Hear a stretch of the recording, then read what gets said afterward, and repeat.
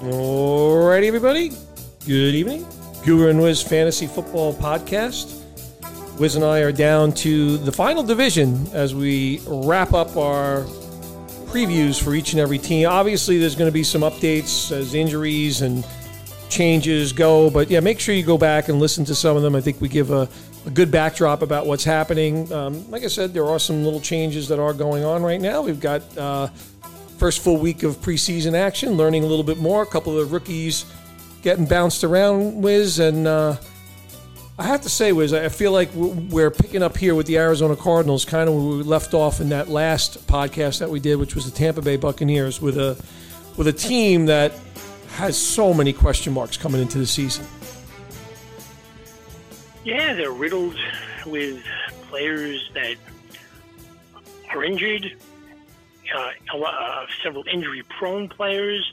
DeAndre Hopkins, given his release, it's a team that's kind of starting over, new head coach, new system, and we'll see how it works out for Arizona this year. But I don't think expectations are too high by anybody at this point, I don't think, for Arizona. No, and a new GM too, and they traded away their pick this year to allow the Houston Texans to take their place in this draft. They moved back in the draft, and next year we'll see how that all turns out and what it means for Arizona in terms of where they're going to be picking. But Jonathan Gannon definitely faces some challenges here. I don't know when Kyler Murray gets back on the field. I don't know who's going to start a quarterback at this point in time. I think for the most part, people do feel like it's going to be Colt McCoy, but Clayton Tune is making some noise in the preseason and in the camp so far. But I think the skill set positions are going to be extremely inconsistent, and I'm not really sure what this offense is going to look like to start the season. Yeah, I'll just get into the specific players here. Start with Kyler Murray. It all depends on where he falls to in your draft. I mean, could he be worth a quarterback too? I could see how he could be worth a quarterback too, but considering the time frame where you're not quite sure, and the offensive line is terrible as well. I could be talked into either way, where you should draft Kyler Murray as a quarterback too, because he represents good value there, or if somebody wants to take a complete pass on the player or all of the quarterbacks in Arizona, I can understand it well. Which camp do you fall into? Yeah, this offensive line is putrid. Cliff Kingsbury left his mark on this entire roster. I fall into the camp of I could give two hoots about Kyler Murray this year. All right. So you will not be drafting any Arizona quarterbacks this year? No. And we saw last year was what happened when Colt McCoy or McSorley came in and played, right? All of the passing plays were basically within 10 yards of the line of scrimmage, very little downfield. I think you could find it's going to be a very predictable offense, maybe benefits the tight end position. Don't think it means good things for Marquise Brown. And, we saw a player like James Conner. We'll get into the running back now, but this was a very touchdown-dependent guy. We actually talked specifically about him last year and said it's hard to replicate what he did the previous year. And sure enough, that did not happen. Yeah, and let's get to the running backs. The only one that I would consider drafting is James Conner. And when you look at the player, he's a good enough player, and the game script could be good for him. He could be catching a lot of passes out of the backfield. He's a hard runner, but you have to put the under and over on games played for James Conner, probably around like 13.5. He just doesn't play all the games because of the type of game that he plays. And, I think he can be drafted as a running back too.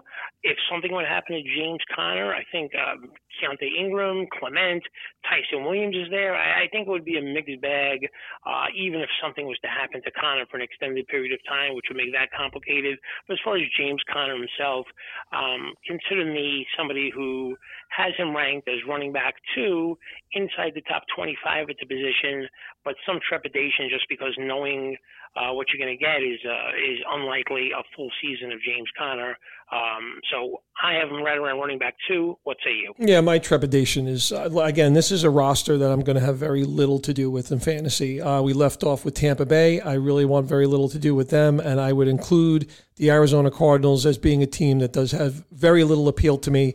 And for that reason, even though I don't disagree based on the workload, his ability to catch the ball, getting the goal line touches, all of those factors, which I do agree with, kind of makes him a backpack of those running back twos. I'd rather take a chance on someone that's maybe like a high 3 than pick someone like Connor, who's in that 2 kind of preseason ranking for a lot of people. Anyone else in the running back room that you want to talk about? We can move on to receiver. No, we're going to move on to receiver. And I guess I'm most intrigued by Michael Wilson, the rookie from Stanford. Greg Dortch, we see what he can do. Marquise Brown, when he's not speeding down the freeway, he does have downfield potential. But again, as I talked about at the beginning of the podcast, these quarterbacks are not going to be able to deliver the ball down the field with consistency. So Marquise Brown's value gets taken away from me. I would not put Marquise Brown beyond a wide receiver 3. And even there, I'm on the cautious side because of how I think this offense is going to operate, especially in the early part of the season. Yeah, I'm with you on Marquise Brown in that ranking, somewhere around wide receiver 30 to 35. I don't want to give up on Rondell Moore, but I just feel I'm scarred by that player. Yeah, I don't necessarily want to give up or quit on Rondell Moore, but I'm gonna have to see some signs of life or see what the usage is, see if Kyle Murray's going to play before. Michael Wilson is an interesting player, but I just think it's limited. They're all limited with Cole McCoy at quarterback. Based on the routes that those receivers are going to be running, I mean, he just is not going to get the ball down the field. Well, here's the thing, Wiz, on Rondell Moore. Rondell Moore played 7 games last year. So he had 40 catches for 410 yards. A lot of that stuff around the line of scrimmage, average 10 yards a catch, but a lot of that was yards after the catch. That's in 7 games. That's a very impressive performance in 7 games. The problem is Rondell Moore is always hurt.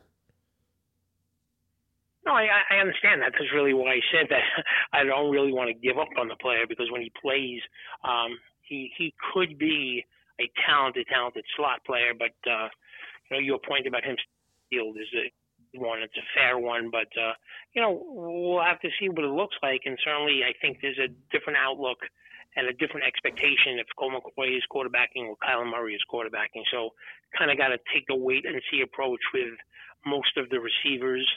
I think Zach Ertz is getting in the way of Trey McBride potentially being a top 10 or 15 tight end. I think Zach Ertz has been a very, very good tight end for a long time, but he's kind of like just a plodding guy who just gets tackled wherever he catches the ball now. Trey McBride, more of an interesting player, but as long as Zach Ertz is there, it kind of like limits where you could rank the player or where he should be drafted. So if Zach Ertz were to miss time, I'd be much more interested in Trey McBride. As it stands, I'm more interested in Trey McBride, but I don't think either guy, certainly not Zach Ertz at this stage, could be drafted as a tight end 1, but interested in McBride to see what his playing time looks like. Just one question with Ertz. I haven't really read too much on Ertz because, like I said, I'm not paying particularly close attention to Arizona, but it does warrant a team that is going to potentially be down a lot. There's going to be passing opportunities. Because Ertz tore his ACL last year, right? Is he going to be ready for the start of the season?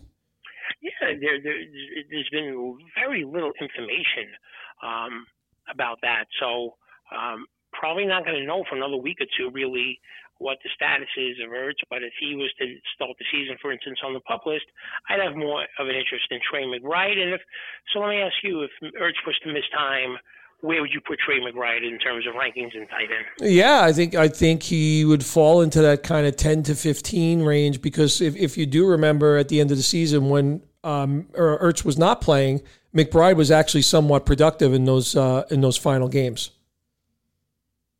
Yeah, no question about it.